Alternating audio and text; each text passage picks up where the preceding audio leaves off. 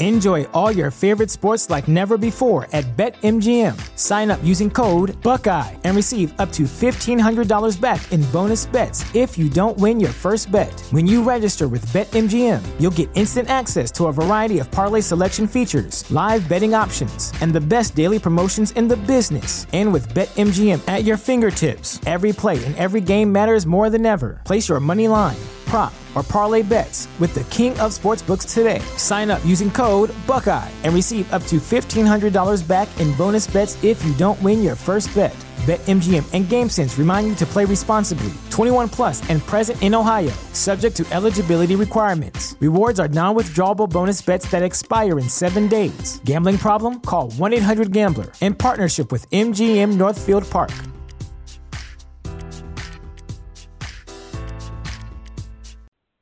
I don't listen to I Doubt It with Dollar, but I do shop on Amazon. And when I do, I use dollarmore.com/Amazon. The following broadcast may contain free thinking and open-minded discussion, ideas, skepticism, and adult subject matter. Topics will be discussed using adult language, sometimes gratuitously. Get ready to move the conversation forward. This ain't your granddad's news and comment show. This is I Doubt It with Dollamore.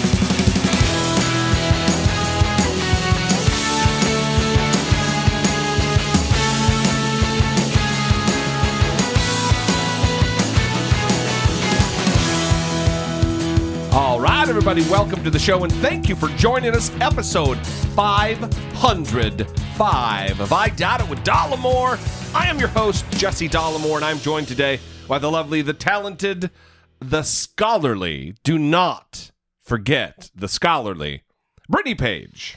You looked panicked because I was removing my headphones, like I couldn't hear, but what I was really trying to figure out is whether or not at Bully with a Y Popeye is crying, because he's always crying. 50% of his day is spent sleeping. The other 50% is spent crying and whining.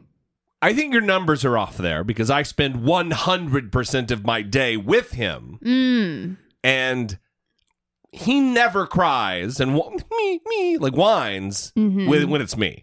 Okay. Well, it's when you get home, it's, manipulation, operation. If I'm getting ready to go. If I'm not petting him or feeding him, he's whining until I touch him or give him a carrot. Because he knows it works. That shit doesn't work with me. I actually abuse him when you're gone. So I also realized that it's kind of confusing, the at Bully with a Y Popeye, because some people may hear that and think, oh, it's Bully with a Y Popeye. Like spelled out, like WITH. Yeah. No, it's just BULLY Popeye. And this is really important information for you guys to have. Bully is in bulldog, but bully not BULLIE. Right. Now he's whining. Yeah. Because we're saying his name over and over. Yeah. Well. Goddamn dog. Anyway. So this is a big week, Brittany Page. Is it? The Mueller report drops on Thursday. The redacted Mueller report. That's true. It is going to be redacted, and it's not going to... I've heard some commentators, he's going to... Bill Barr's going to do it right. He's going to do the right thing by this. Mm-hmm. What evidence do we have that he's going to do the right thing by this? All we have to go on is the I don't know why we're already into the politics, but... the 4 goddamn page book report he did on the 400-page Mueller report that was misleading, to be generous, to be kind, to be charitable to what he did. It was misleading. Well, you also have what we talked about with the comments that he made about the spying on the Trump campaign without any evidence. Yeah. Unable to provide the evidence, refusing to provide the evidence, whichever perspective you want to take. So yeah, it's concerning. And I've heard people even express concerns about how the report will be redacted, right? Yeah. Some people saying, well, what's really the point? Well, I'll tell you the point. Donald Trump is concerned about this still. Yeah. For a report that exonerates him fully. No collusion. He's no obstruction. No collusion. No nothing. he's still attacking the report. Yeah. Because he's nervous for what is going to be in it. Which is weird, and I say which is weird not based on his past behavior, but just for normal human behavior. It's weird because the day that the summary dropped, he acted like Bob Mueller had done noble work. Right. He was a gentleman. Oh, yeah, he's very professional, did a good job. Mm-hmm. And now he's back to the 18 angry Democrats and all that bullshit. Yeah. And really, like you say, if he's exonerated, then they should be tripping all over themselves to have it released. Mm-hmm. But I'm excited nonetheless. I'm kind of curious to see how they do the redactions, because apparently it's not just going to be old, Sharpie, those big giant Sharpies that are the size of a fucking candy bar. Mm-hmm. It's not the ones that are best for sniffing. If you're into that. I guess, yeah. If you're into that sort of thing. If that's your deal. Yeah. It's going to be color-coded. Oh. Like, based on what reason for the redaction. Oh. Like, purple, if it's a private citizen and they want their information to be kept private. Green, if it's grand jury information. Oh, okay. That's the sense I'm getting. Right. So I find that pretty interesting, too. Yeah. But apparently, and this is going to be my video today, when you listen, it'll be today, Wednesday, while I'm in goddamn grand jury. There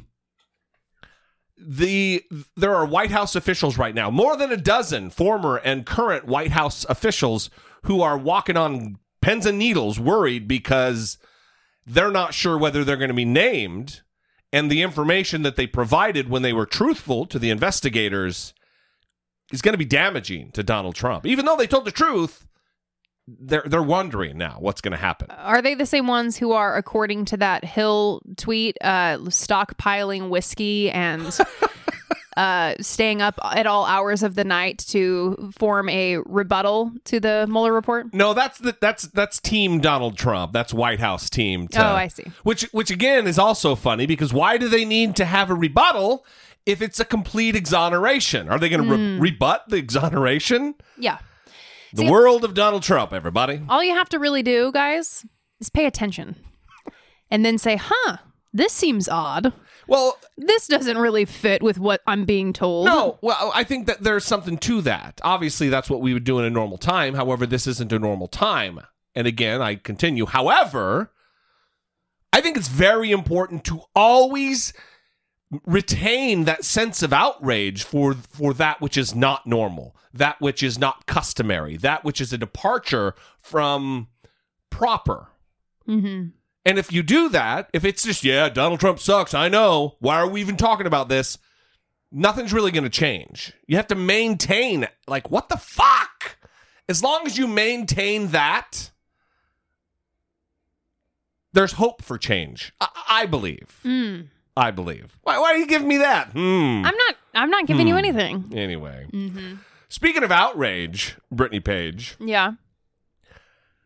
We got a call. I'll just get to the call. Okay. Someone disagrees with me about the Julian Assange. It's always nice. About the Julian Assange. The Julian Assange issue. It's always nice when someone's been listening for about a week, as he says on the voice memo. And it's good when I'm pissing off early listeners to the show. When I'm able to foster that kind of goodwill with the newbies in such a short period of time, having such a quick, firm impression. It's indoctrination by fire, baptism by fire, as they say. Hey, it's your boy, Socialist Steve, coming at you from the United Kingdom. I've been a listener for about a week, and I just wanted to talk to you about the Julian Assange and comments you, Jesse, made about jail. You said you wanted them to rot in jail, something along those lines, die in prison. And I just wanted to ask a question regarding that. Do you feel the same way about people from the DNC? Because I'm not entirely sure that you can rest Trump getting into power on Assange or little things like that. It was a perfect storm, to be frank, at least from my outside perspective. And I think more blame should be placed on the DNC than Julian Assange. So, I mean, if so, and you're consistent, it's good to hear that you're consistent. I disagree. Thanks for listening. Thanks for having such a good podcast. Ciao. So, Steve, I did say die in prison. I hope he dies in prison. Yikes. Not rot. Because I think that would be unsanitary for the other prisoners if you got a rotting guy there. Just die and then you dispose of the remains. That seems to be the sensible, responsible thing to do for prison officials. We did disagree about this, I guess, though, Steve. And I do think it was a perfect storm. However, the easy explanation relative to whether or not the DNC had blame, and they fucking for sure have blame, and Julian Assange having blame, is one, intended to help Donald Trump get elected, Julian Assange. The other one were just feckless morons who put their finger on the scale for Hillary Clinton against Bernie Sanders, inadvertently helping Donald Trump. It wasn't their mission. It wasn't their goal. It wasn't their underlying objective to help Donald Trump get elected. So for me, it's intent. And that's why it's vastly different. You know, people who stayed home at the polls thinking that it was a done deal for Hillary Clinton in Michigan, Wisconsin, Pennsylvania. They're culpable. But do I hope they rot in or die in prison because they helped Trump, which in turn all these things happened with the race relations in our country? No, because they didn't have knowledge of malice of forethought. And Julian Assange did. Julian Assange knew what he was doing when he was doing it. That's the difference for me. But thanks for calling.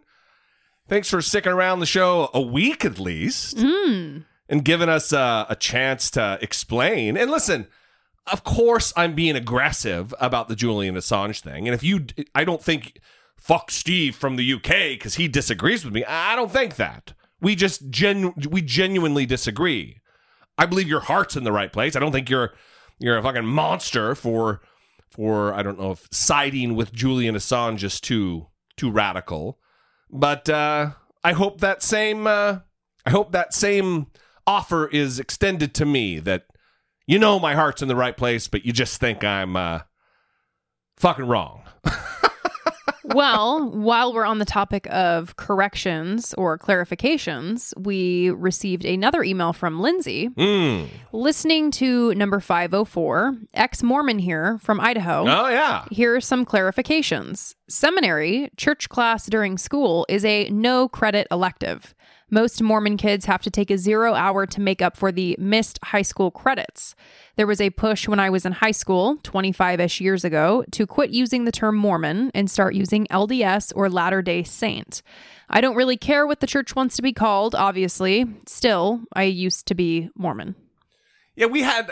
I was, I guess, wrong about the high school credit thing. For sure, I want to be right about that stuff. But it is during school time. They're excused from school to go across to the church and take their church bullshit. Mm-hmm. Come on. As far as the Mormon thing, you're coming out of it, Lindsay. So you'd for sure know more than me. It was brought to my attention. I don't know why I didn't bring this up last episode of... if it's such a pejorative term, why is it called the Book of Mormon? You know what I mean? Yeah. It doesn't make any sense. Yeah, I don't know why, but I think maybe it's that people have started using it as a pejorative. It's not that they think it's a pejorative. They put a little stank on the word when they say it. Oh, you're a Mormon. Yeah. Haven't you heard that? You've heard that. Well, of course, but I say that with everybody. Oh, you're a Presbyterian. Oh, okay. Episcopalian. Yeah. So we also got an email about... Thank you, Lindsay. Yes, thank you to Lindsay. We also got an email about Notre Dame, the cathedral that was burning. was on fire, and I think that they found that most of it is structurally sound. Yeah, because right? it's pretty much built of stone. It's not like a wooden building that's lasted almost 1,000 years. Yeah, but it was a pretty profound sight, and a lot of people were upset. Yeah, of course. Obviously. Worldwide, globally. Yeah, watching this happen, it was pretty horrific. Unfortunately, a lot of conspiracy theories immediately started and anti-Muslim bullshit spread across the internet, pushed by people as prominent as Glenn Beck. Of course he did. Or at least he said something. You know why, Brittany? Because he's a fucking Mormon. Okay. I don't know if he said a conspiracy, but I know he said something very problematic that was hateful toward Muslims. Go ahead. Yeah. We don't need to belabor the topic, but anyway. that shit was happening. Yes. Okay. So we got an email about it from Aaron. Okay. As I type, we're watching Notre Dame burn to the ground. Recognized as an architectural marvel, it also stands as a big fuck you to the millions of lives lost or destroyed to please its celestial patron. It is no new idea, but one bolstered by today's events, that humans are wont to rage at the loss of our spiritual and political idols. Whether a flag disrespected or a holy site destroyed, we consistently put the needs of our inanimate icons ahead of those of our most vulnerable brethren. Thousands of Christians, not just Catholic, have joined together in mourning for a building. They're lining up to worship and pray as if the collection of brick and mortar matters. Where were these followers of Christ when we learned of the depths of depravity of their most holy leaders? Are we any better than they are, or have we lost sight of our core principles as well? Forgive my insensitivity to the loss of Notre Dame, but I don't give a shit about monuments to human suffering. When will we give a fuck about the thousands and millions of people left behind by the policies that hold up our society? Brittany is obviously the best part. Love the show. Brittany's the best part. Bye. Who's this from? Aaron. Aaron E. Aaron A. Aaron A. Look, dude, I agree with about half of what you're saying. I agree with the spirit of what you're saying. No, I don't know if that's true. I agree with a little bit of what you're saying, but I wouldn't call Notre Dame a monument to human suffering. There are some positive things that we have gleaned from religion, and one of those things is architecture. And I look at Notre Dame as, I mean, goddamn, it's being built. It's almost 1,000 years old. That's something to treasure. That's something to, this isn't like a Confederate monument. That's a monument to hate, to human suffering and oppression. This is something that gives people joy, whether it's wrong or right, whether it's real or fake, whether it's, whatever. It does give people joy. This is a point of national pride for French people. So I wouldn't be as dismissive as to just, because it's attached to the Catholic Church, that it's a monument of, an argument can be made. I'm not saying you're wrong. I just don't feel that way. You know what I mean? Yeah, and I totally understand the temptation as well, because I feel that it is fair to ask the question, like, why are all of these people taking note, but everyone is afraid to talk about the sex abuse crisis in the church. So I understand those points for sure. I am a little hesitant because I have seen a lot of people on social media, a lot of atheists, speaking in a way that is rather callous about this. Yeah, sure. And I don't think that helps the cause.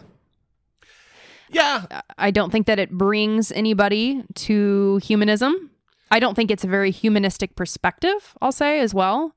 So because people are hurting for real over this. And I totally understand the temptation, right? I mean, Jesse, we've talked a lot about our kind of evolution in our non-belief and how, I'm sure it's not the same for everybody, but at least for me, I know that in the beginning of coming out of my religious belief, I was very angry. And even hearing people talk about their beliefs would make me very frustrated because I felt it was so illogical and so harmful and hateful. And there was that period of anger that was very strong. And then it slowly kind of reduced. And it's not to say that it's gone. It's for sure there. It's for sure there with me. Did you listen to last episode where I fucking freaked out? Yeah. I mean, it's for sure there. Yeah, it pops up. And a legitimate argument can be made like Aaron's making. Yeah. I think my point is just that I don't know if this is the way to kind of convince people or the time. Yeah. You know? For sure, that's an element to it. Yeah. So I would ask this question. When the Taliban blew up some Buddhist monument that was, again, a millennia old, people were outraged the world over. Well, that's a religious monument. Buddhism isn't without its faults relative to the oppression of other people, the classes of people. And I don't know your particular situation, Aaron, so it's hard for me to level this question, but I would have you ask yourself, if you feel the exact same way when mosques get destroyed in war-torn Iraq, mosques that have been there for hundreds and hundreds and hundreds of years, do you have the same? Yeah, who fucking cares? That's a monument to human oppression. Then if you're consistent, your argument holds up as far as your credibility is concerned. But there's a lot of people right now who don't feel that way, who don't have it cross the spectrum. You know what I mean? It's again, it's hard for me because a valid argument can be made that the Catholic Church is, for sure, from the perspective of the preponderance of the evidence and what we know about it, not a good thing, mostly. But that doesn't take away from some of the good things, the actual legitimate good things that give people comfort, that give people joy, that actually help the sick and the downtrodden. Yeah, there's a lot of child rape, and for me, that's enough to shut the whole fucking thing down on its face. However, Notre Dame is a work of art. It's beautiful. And architecture is one of those things that did not suffer because of the Catholic Church. Mm-hmm. And we shouldn't let it go into disarray and just fall down and crumble because of the fact that it was the Catholic Church is responsible for its building. I don't know. That's how I feel about it. I have a suggestion for Aaron, a new target for his ire. The people who took it upon themselves to show everybody that they had been to Notre Dame because Notre Dame was on fire. It turned into vacation pictures real fucking quick. Mm-hmm. I understand this impulse. I totally do. But it was strange to me. It was strange to log in. It is making it about them. Yeah. Yeah. I've been there. Mm-hmm. Been there. Yeah. That's weird. Yeah, I mean, I've never been there. It was a little strange. Yeah, I know. It's like we've never been there, so maybe if we had our pictures, we'd be doing it too. Well, I wonder. Here's another thing. It came to me. What does Aaron think about the White House? What if the White House burned to the ground? Or the United States Capitol building? Certainly the White House, built by slaves, could be considered a monument to human oppression. I don't know. I'm dragging us back in, but yeah. Well, it's okay. These are the good conversations to have, Aaron. So we appreciate you sending the email. This is why we read the perspective from the audience so that we can have these conversations. I'm sure there are many people listening that feel the same way as Aaron, that we're listening to his words and thinking, hell yeah. Right. I'm sure other people were listening to it and like, wow, this is a little much. Aggressive, right? Yeah. But that's why we do this. Like I said, right? An argument, your argument's not invalid. I would just say this. Just stop being so fucking wrong all the time, Aaron. All right. So we also got a message from Josh. Thanks, brother. We appreciate it. Josh says, I love the show and appreciate all that you guys do and your willingness to engage in the conversation. Rep Omar's comments about owing allegiance between two countries have been a bit skewed. Even regular media outlets appear to. What Rep Omar said about allegiance between two countries was about her and her colleagues. Factcheck.org has a good article about it. I'm not sure I agree with Jesse's statements in episode 504 about Omar's speech with CARE about 9/11. Are Muslim people supposed to say the terrorists are bad and I condemn them for what they did, and they do not represent most Muslims every time 9/11 is talked about? That seems a bit unreasonable to me. I mean, we don't make white history teachers make sure to condemn slavery every time they talk about it. If Wait. Come on, Josh. Are you fucking kidding me? Every teacher, whatever color, should fucking condemn slavery when they talk about it. Continue. God damn. If I have misunderstood what Jesse said, then I apologize. I really do like the show. I have one last question for Jesse. Why am I so wrong all the time? Do you think because Rep. Omar wears a hijab that she is a fundamentalist? Yes, I've said that in the past. Rep. Omar's voting record doesn't seem to reflect the ideals of a fundamentalist. I mean, think about how Islamic fundamentalists generally act like. If you believe... Is he done? Is that over? That is the end of the message. If you believe that your invisible sky boss, your invisible creator in the sky... The being that created everything, seen and unseen, can see into the past and deep far into the future, knows your every most secret, dark thought and everything about you, can count the hairs on your head, knows when each sparrow falls from the sky, and on and on and on. That being gives a fuck about whether a woman has her hair covered. Hair that being created, and you need to cover it with the scarf.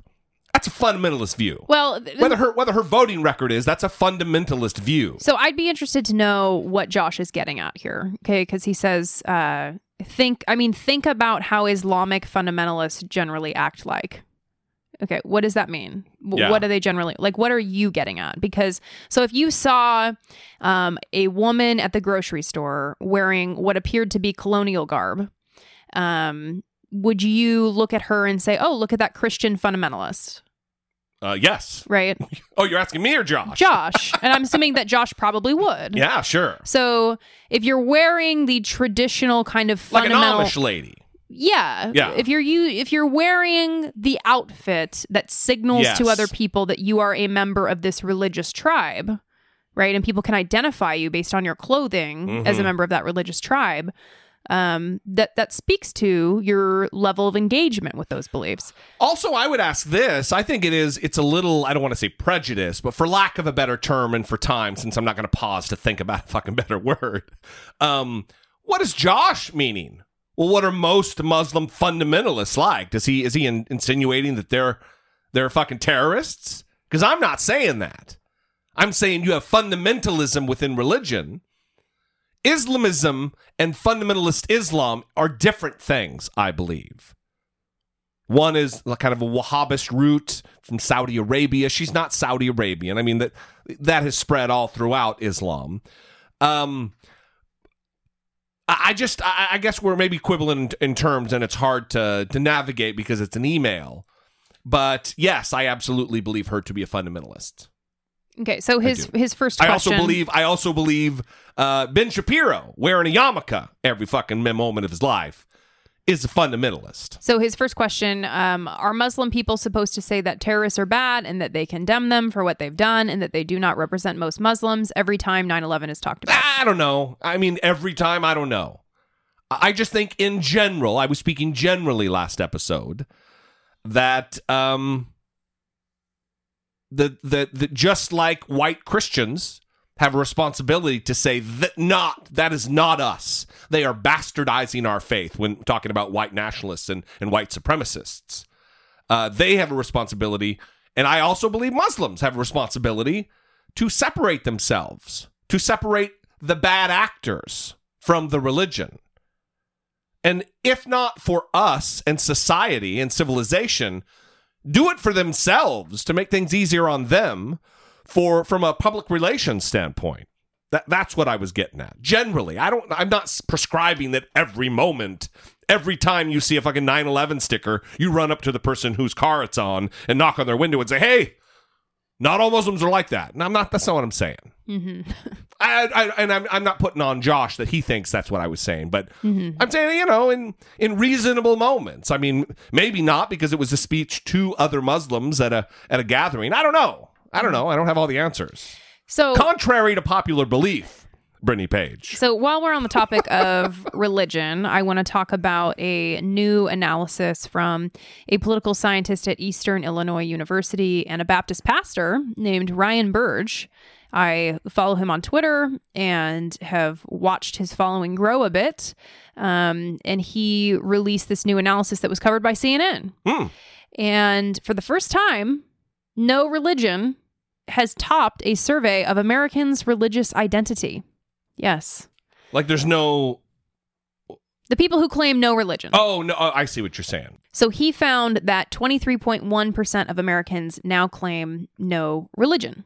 The Catholics came in at 23%, and evangelicals were at 22.5%. So it's close. So, but there's no 50%. There's no large preponderance of the population that is one thing. Right. It's bifurcated, segmented by several different groups. Yes. And that's great. Yeah.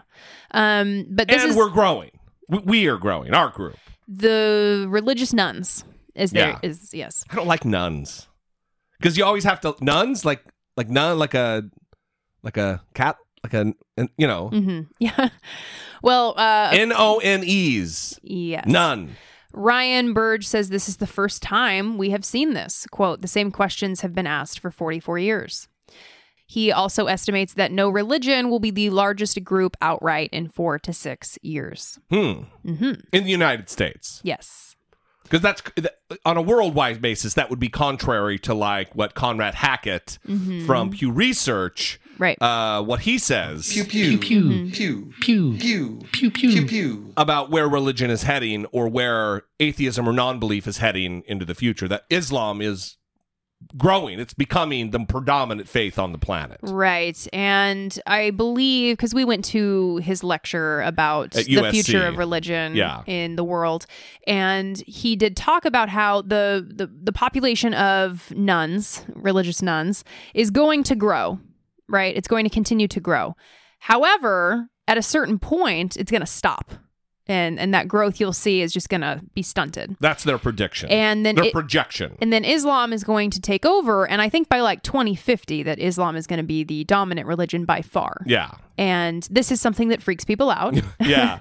You think? Even though they're not freaked out by Christians being the dominant religion right now. Christianity. Glenn Beck he'll be fucking dead by then, but he's not going to be happy. That's going to be a bummer for him. Him and Donald Trump are going to be crying. A lot of tears. Which is, kind of par for the course for Glenn Beck. He's a crier like me. Yeah. Kind of a booby crier. Like just a mopey. I do want to say tears. Not a pretty crier, Glenn Beck. Yeah. You know why? Fucking Mormon. Okay.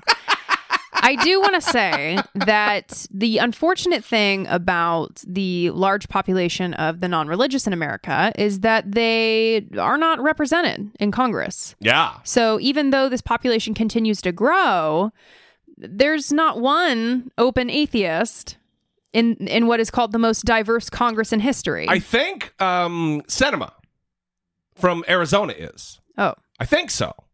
Open atheist? I think so, yeah. Says, I don't believe in God. Yeah. Did we talk about this? I think so. We did? I don't know if we talked about it, but I believe she is one. I think there may be one in the House. Maybe. Well, this article's wrong. Well, listen, here's the deal. Even if it's just 2 out of 535, that's not representative of the population. Mm-hmm.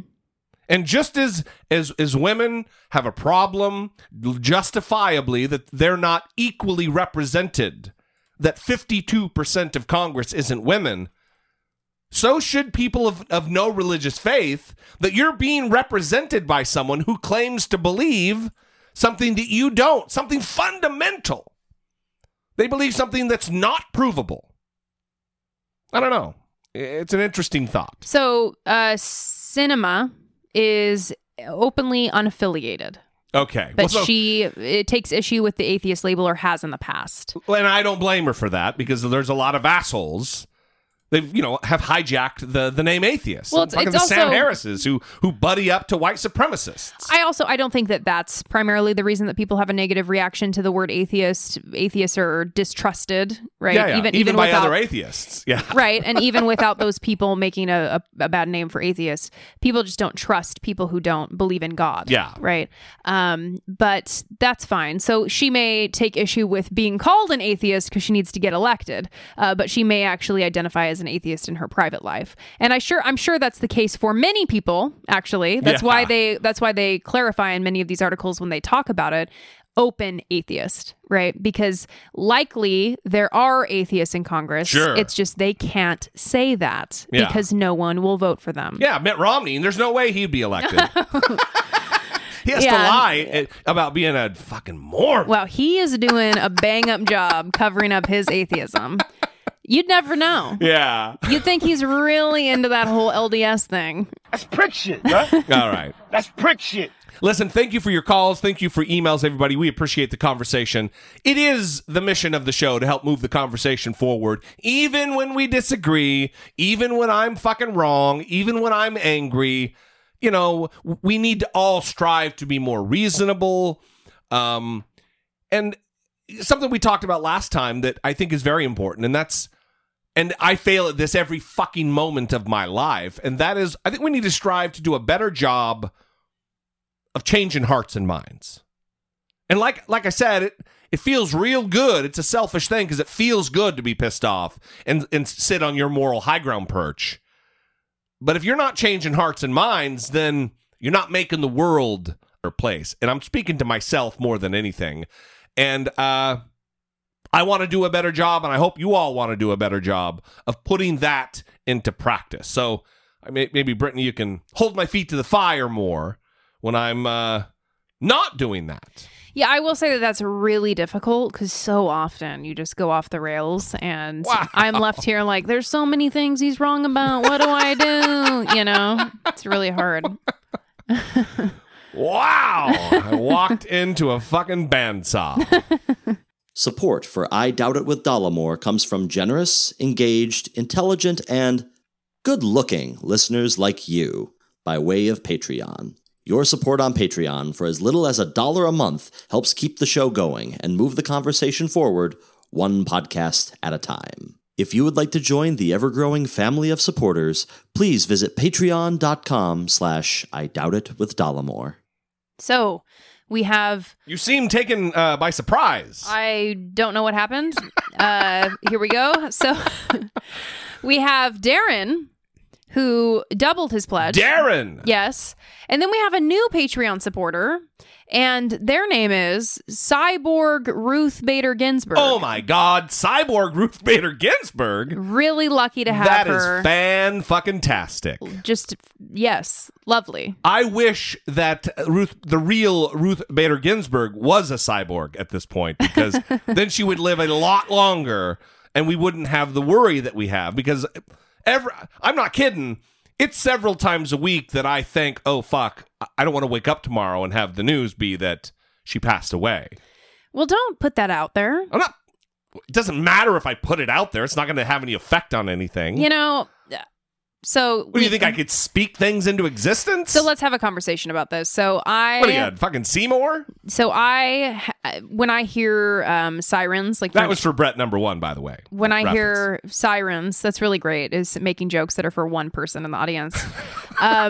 So when I hear what sirens, can I say? I'm a professional. Yeah, for like ambulances and there's some sort of emergency going on, I kind of pause and say like a little positive thing about how I hope everything's okay. So I do something that's for a one-person joke, and now you're going to say something that we're having a conversation about this. Is that what happened? Yes. Okay. And I was telling my friend about this, and he started laughing at me and was like, oh, so yeah, you don't pray, but you're going to do that. You're going to send a little well wish to the ambulance.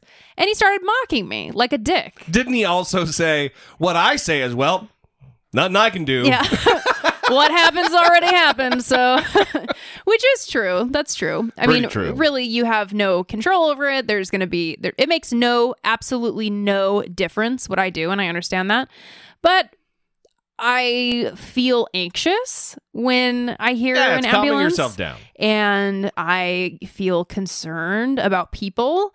And how dare you care about people? It's just a little thing that I do. And I understand it is just as meaningless as praying to what is a creator of the earth and trying to convince that person to save the person that the ambulance is on the way to. So I understand all that. But anyway, what was the point of this? Something you said set me off. Probably talking about Patreon. The other way that you can support the show is by buying the merch that we have at dollamore.info. There's all kinds of stuff there. T-shirts and mugs and totes that are totes cool. Wow. That's an overdone joke. Anyway, we would love to have your support. Every little bit goes a long way to help keep the lights on, move the conversation forward, help the show grow. And speaking of growing, this will be the last thing to say on the matter. If you really want to help and aren't if you really want to help, whether you're in a financial position or not to do so, you could tell a friend. That would be a tremendous way to help grow the show and help us. And we would appreciate it very much.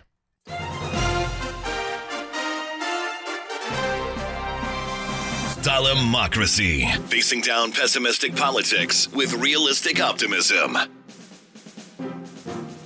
As Josh was addressing in his email, Ilhan Omar is not in a good way right now. Donald Trump has chosen to personally attack her to his 61+ million Twitter followers and has tweeted out videos with 9 of the buildings crashing down. We talked about this last time. And Anderson Cooper, once again, this show is becoming the Anderson Cooper Hour, did a really good job of calling Donald Trump out for his hypocrisy related to Congresswoman Ilhan Omar. In a presidency littered with shattered norms, there is now one more. A member of Congress says President Trump has put her life at risk, not her political life or her electoral fortunes, but her actual physical safety. The Congresswoman is Ilhan Omar, a freshman Democrat from Minnesota and one of the first 2 Muslim women in congressional history. On Friday, the president tweeted an incendiary video that included a snippet of something Congresswoman Omar recently said about September 11th, mixed with horrific images from that day. In all caps, the president wrote, "We will never forget." Now, the president says the Congresswoman was dismissive of the attacks. She says he's taking her words out of context, and that in recent days she has seen an increase in threats, some directly referencing the president's tweet. Now, the Capitol Police and House Sergeant-at-Arms are assessing whether the Congresswoman needs enhanced security. The White House says the president was not trying to incite violence, but otherwise stands by the tweet. Now, keeping him honest, it's not the first time the president has sought to use Islam as a way of inflaming tensions and scoring political points. I'm not talking about radical Islam or Islamists, but Islam, the religion itself. Do you think Islam is at war with the West? I think Islam hates us.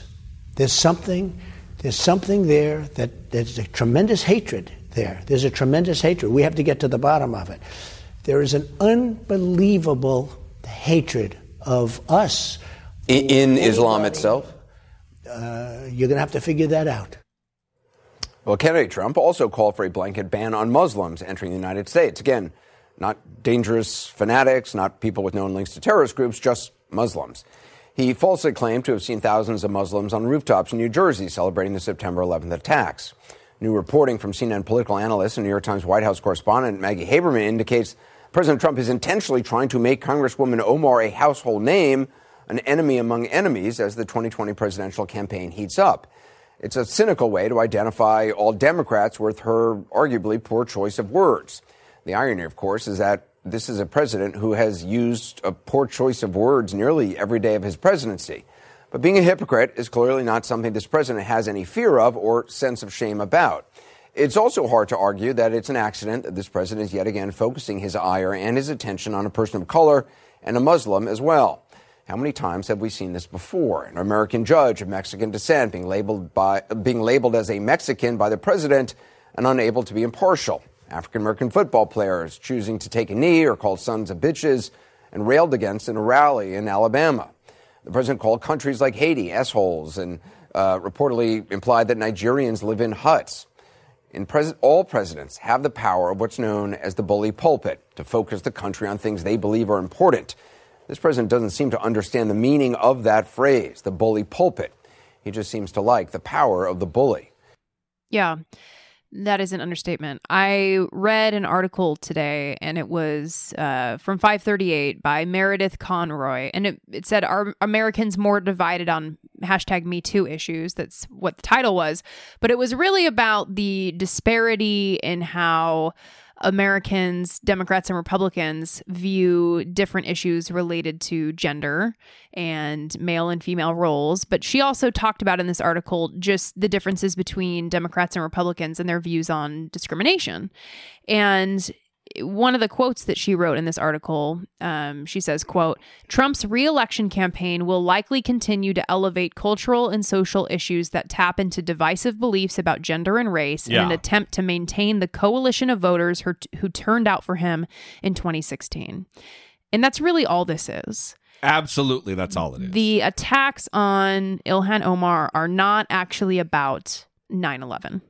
They're not actually about anything. Well, the problem is that he doesn't mind political expediency, literally putting someone in physical danger, their family, their innocent family, putting them in danger. He doesn't mind when a crazed follower of his, armed with a weapon, goes into a synagogue and kills people. He doesn't mind when a guy is mailing pipe bombs all over the fucking country to Donald Trump's political opponents, because he's a sociopath. He doesn't care. Of course, it has nothing to do with it. The problem is he's protected by Secret Service and layers of protection. We got to get rid of this fucking guy. I also want to read another quote from Jamel Bouie's article in the New York Times. And if you have been receiving the newsletter, you will know that on the first edition of the newsletter, I promoted Jamel Bouie because he is awesome, and he recently got promoted to be a New York Times columnist, I think. Opinion columnist, yeah. So he wrote... Instant fact check. Yes, he wrote this, "Why Trump Won't Stop Talking About Ilhan Omar." That's what it was called. We put it on the Facebook page. We put it on the Twitter page. So if you want to go find it, go look for it. And at the end, he wrote this quote: "The difference between the pre-Trump era and the present, in other words, isn't the substance of belief, but its expression, and the force of the venom, contempt, and hatred behind it." This is really, again, what the focus needs to be here. Donald Trump doesn't care about 9/11. Donald Trump doesn't care about anything Ilhan Omar is saying. What he cares about is he has an opportunity here to ratchet up the fire, the hatred, and to have his base get all excited and rally around him again in their hatred of other. Yeah. That's it. And this is what he's going to continue to do. And this is why Democrats need to be very smart and very careful to not... Including Ilhan Omar. To not give him these opportunities. Yes. Where he can take it and run with it. Because he's going to. He will. If this is one thing he knows how to do, it's it. And it fucking works, because there are a lot of dummies in America. Who are filled with hate. Yes. Yes. You think people really give a fuck about the flag? There's a guy with the t-shirt on that's, I stand for the flag. And then he's sitting on the flag drinking his drink on the field. They got a photo of him. Get the fuck out. These people don't care. These people aren't patriots. These are white supremacist, white nationalist assholes who only want Donald Trump to remain in power so their particular hateful ideologies can be realized. Anyway, we're going to skip this other. Democrats are subpoenaing Donald Trump's bank and accounting firm. Good. That's a battle. Mm-hmm. I'm not going to play the clip. We're going to move on. Bernie Sanders releases taxes. And I guess I just love the possibility of causing trouble for us here on the show, because I know we have a lot of Bernie fans in the audience, and I'm very disappointed. I'm very disappointed in Bernie Sanders, and we're going to talk about it. Breaking news, 2020 presidential candidate Bernie Sanders has released his tax returns. I got very excited. I started getting ahead of myself. Bernie Sanders is a millionaire. Over the past 3 years, Sanders made nearly $3 million, which makes him, of course, one of the wealthy people that he himself targets on the campaign trail. We are going to ask the millionaires and billionaires of this country to start paying their fair share of taxes. Billionaires and millionaires have poured hundreds of millions of dollars into the political process supporting Republican candidates, and today is payback time for them. Okay, Sanders tonight, though, insists he is not out to make enemies out of the rich. It's not vilifying to say that people have a whole lot of money, in some cases billions of dollars of wealth. They should pay their fair share of taxes. Okay, Rob Astorino is with me, member of President Trump's 2020 Reelect Advisory Council, and Jess McIntosh, former director of communications outreach for the Hillary Clinton campaign. Okay, Jess, so look, as I have been saying, Sanders is so lucky to live in a capitalist society because he wrote a book about being a socialist and people bought it. And so he got to make all this money. And he's now made, a few $1 million over the past few years because of his book.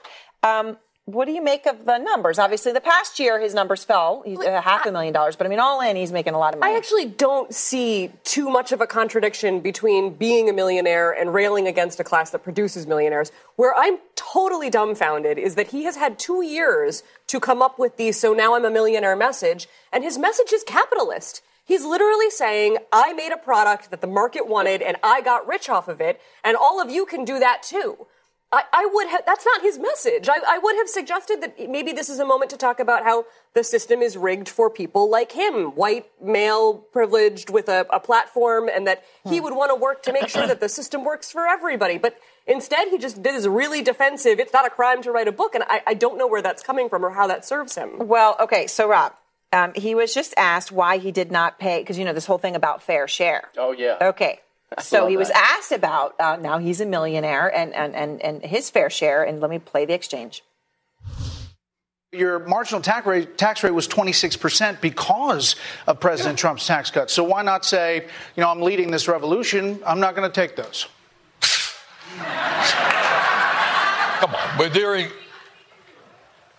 I pay the taxes that I owe. And by the way, why don't you get Donald Trump up here and ask him how much he pays in taxes? Okay, the other guy's doing it, so I'm doing it too, is not a good answer.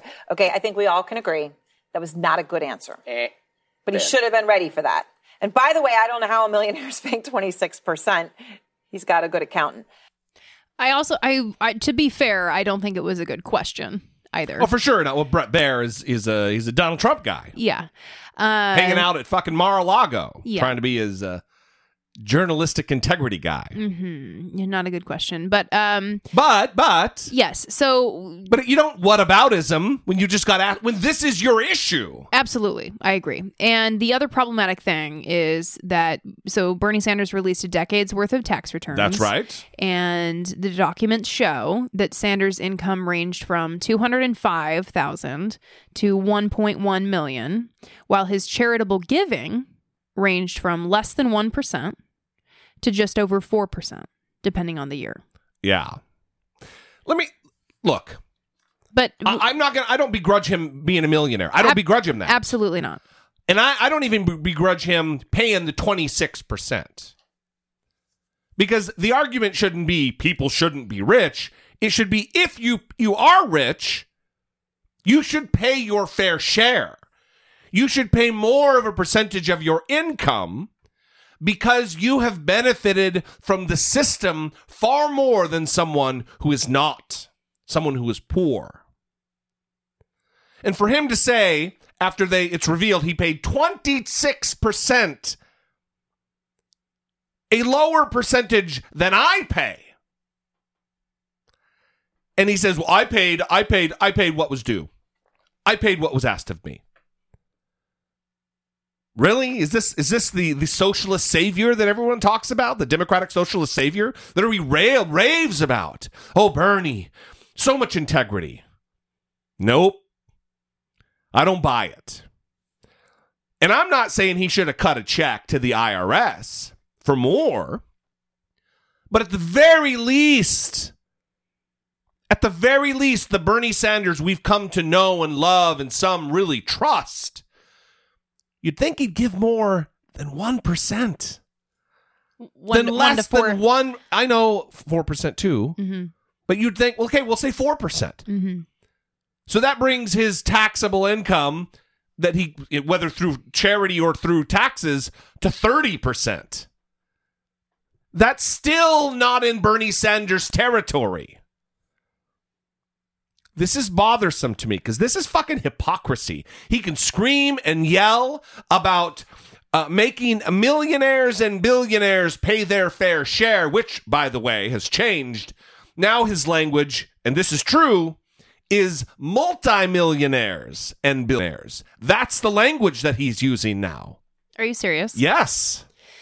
So the Sanders team tried to get out ahead of this news with the charitable giving by issuing a statement and talking about the proceeds from one of his books called The Speech. And he said that they are the proceeds for that book are donated directly to charity. Quote, the Sanders do not take a tax deduction for those contributions, so they do not show up on their tax returns. Mm-hmm. The Sanders donations have gone primarily to senior centers, low-income organizations, educational entities, and environmental and housing advocacy groups. And they said over the last decade, Bernie and Jane Sanders have donated more than $100,000 to charity. The overall charitable giving rates have been roughly in line with the average rates in America as a whole, the statement read. Oh, so he's, I'm doing what average people do. Well, oh my God. I want to vote for you because you're better than us. Yes. You're qualified to be president because you do what everybody else does. Get the fuck out of here.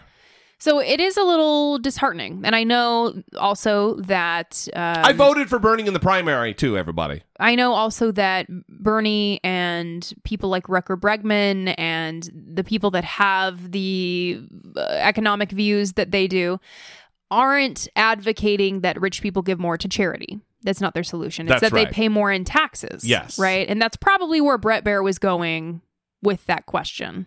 Right? He just phrased it terribly, which is fine because he makes a lot of money and he deserves that job. So, well, he has to make a lot of money so he can, hang out at Mar-a-Lago with Donald Trump. I do want to say one thing, which is we should be able to have these conversations, right? As people on the left have these difficult conversations about the candidates because these are important issues. Yeah. And it isn't that we can't accept criticism or that we can't acknowledge that the people on our side are flawed. We should be able to do that. And we should be able to have conversations about it without getting emotionally overwhelmed and upset. Well, yes? I want to know... Listen, I knew going into this we're going to be upsetting people. People are going to... Well, let's not say that. I don't want to assume people are upset. I think we have a mature enough and responsible enough, emotionally intelligent enough audience that they're going to disagree, but also know I speak passionately. And look, I don't think that this denote or... eliminates his running for president. I don't think it disqualifies him. I don't think that it means he has zero integrity. I just think, money talks sometimes. He doesn't want to give away more than he has to. Just like any good billionaire. He doesn't want to give away what he's earned. This would have been an indictment of someone in the 2016 campaign from Bernie Sanders. So has he become the thing that he railed against, that he started this political revolution over? I don't know. I'm sure we're going to hear. I would love to hear from some die-hard Bernie Sanders supporters.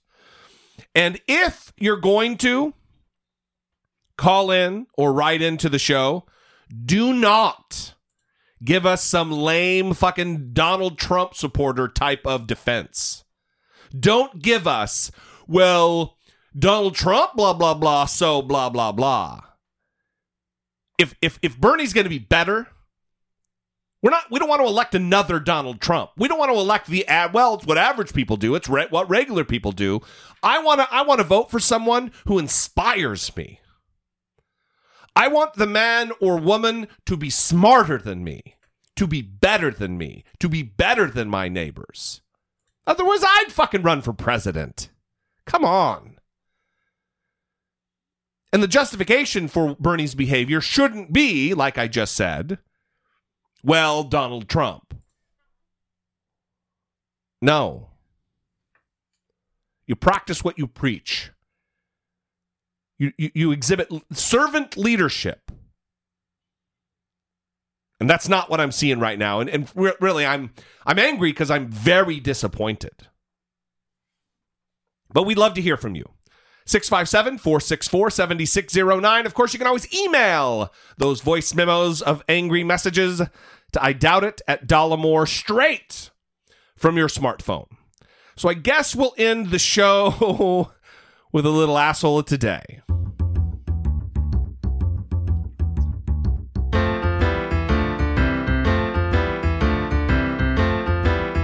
It's the asshole of today. Clarence Thomas. Oh, yeah. Clarence Thomas is a Supreme Court justice, in case you didn't know. He sure is. And he was giving a speech at a banquet for Pepperdine University School of Law.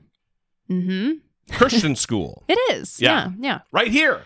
Well, Malibu, and there's also a campus here in Irvine. Yeah. And he obviously got into some religious discussion while he was there. Why wouldn't he? So during his appearance, he was asked about the interaction in 2017 between Senator Dianne Feinstein and Amy Coney Barrett. Remember, Amy Coney Barrett was the judge. Yeah, and if Ruth Bader Ginsburg passes away, she's likely to be a Supreme Court justice. Yes, and she's a religious nutter butter. And she was being asked about how her beliefs might influence her decisions as a federal judge when she was nominated. And the line of questioning was criticized by a lot of people as going too far in like asking about her beliefs on abortion and her previous pro-life stances and things like that, and how that might influence her in her decision-making as a federal judge. Valid question. Right. And people like Clarence Thomas believe that that sort of questioning is essentially a form of religious persecution. Yeah, she's persecuted. And so this came up during his appearance, and he said, quote, "I don't think I know a single judge that had allowed religion to interfere with their jobs." Okay. And he went on to talk about how you take an oath, right? And he said that, referencing Scalia, the late Justice Scalia, that they both felt that it would be, quote, a violation of his oath to somehow allow his faith to displace the law. Okay. Talking about the relationship between faith and law. I believe that too, if that's true. And he said, quote, "Because we took an oath to enforce the law and interpret it impartially, and we took it very seriously." Yes. Okay, talking about the oath. He took it further, though, did he not? He did. So then he went on to talk about people who don't believe in God and what happens when they take an oath. Us religious nuns. He said, quote, I think it's interesting in a profession where we all take an oath that they would look at people who have strong faith as somehow not good people, when if you're an atheist, what does an oath mean? That's right. So he's saying that you shouldn't be able to be a federal judge. You take an oath to do a job, because if you swear or affirm to something, that oath is meaningless to you because you don't believe in gods. So our military, atheists should be prohibited from serving. They should be prohibited from testifying in court. What else? What other thing should this Supreme Court justice believe atheists should be barred from? Treated as second-class citizens. Not enjoy equal justice under the law. Supreme Court justice and God believer Clarence Thomas, and today's asshole of today. Well, because this is playing right into what we talked about earlier, which is this view of atheists as immoral. I mean, you hear it right here where he talks about people who have strong faith. How could people believe they're not good people when if you have an atheist, well, what does an oath even mean to the atheists? Right. They're not good people. Yeah, all those priests who raped all those kids, those thousands of kids, those thousands of priests. Well, they're religious. They're good people. How could you think they're not good people, Brittany? Anyway. So, disappointing, but not surprising. Coming disappointing, from Clarence not Thomas. Surprising. Yeah. Absolutely. Well, with that good news, everybody, we're going to leave you. we appreciate you joining us twice a week or as often as you do. Your participation in this show is not just appreciated, it is vital. And I think we're all doing a service, getting our thoughts on the record and having conversations as protracted as they may be sometimes. Anyway, we are going to go. Like I've said, if you enjoy the show, go rate and review us on iTunes. If you enjoy the show, subscribe. Make sure you're subscribed to the show. If you enjoy the show and you're in a financial situation where you can help support the show, even a little bit, even $2, $5, $7 a month, the price of a cup of coffee or a couple cups of coffee, go a long way toward the next step, the next evolution of this program, which will be having a dedicated studio again for the YouTube videos. You're also supporting that. And also for a place where we can have a dedicated spot for guests to come in and, expand the content that way too. Anyway, we love you guys. We appreciate you. Thank you for joining us. We will see you next time where we'll be talking about the Mueller report. I'm excited. And until then, we'll see you. For Brittany Page, I'm Jesse Dollamore, and this has been I Doubt It. It's your boy, Socialist Steve, coming at you.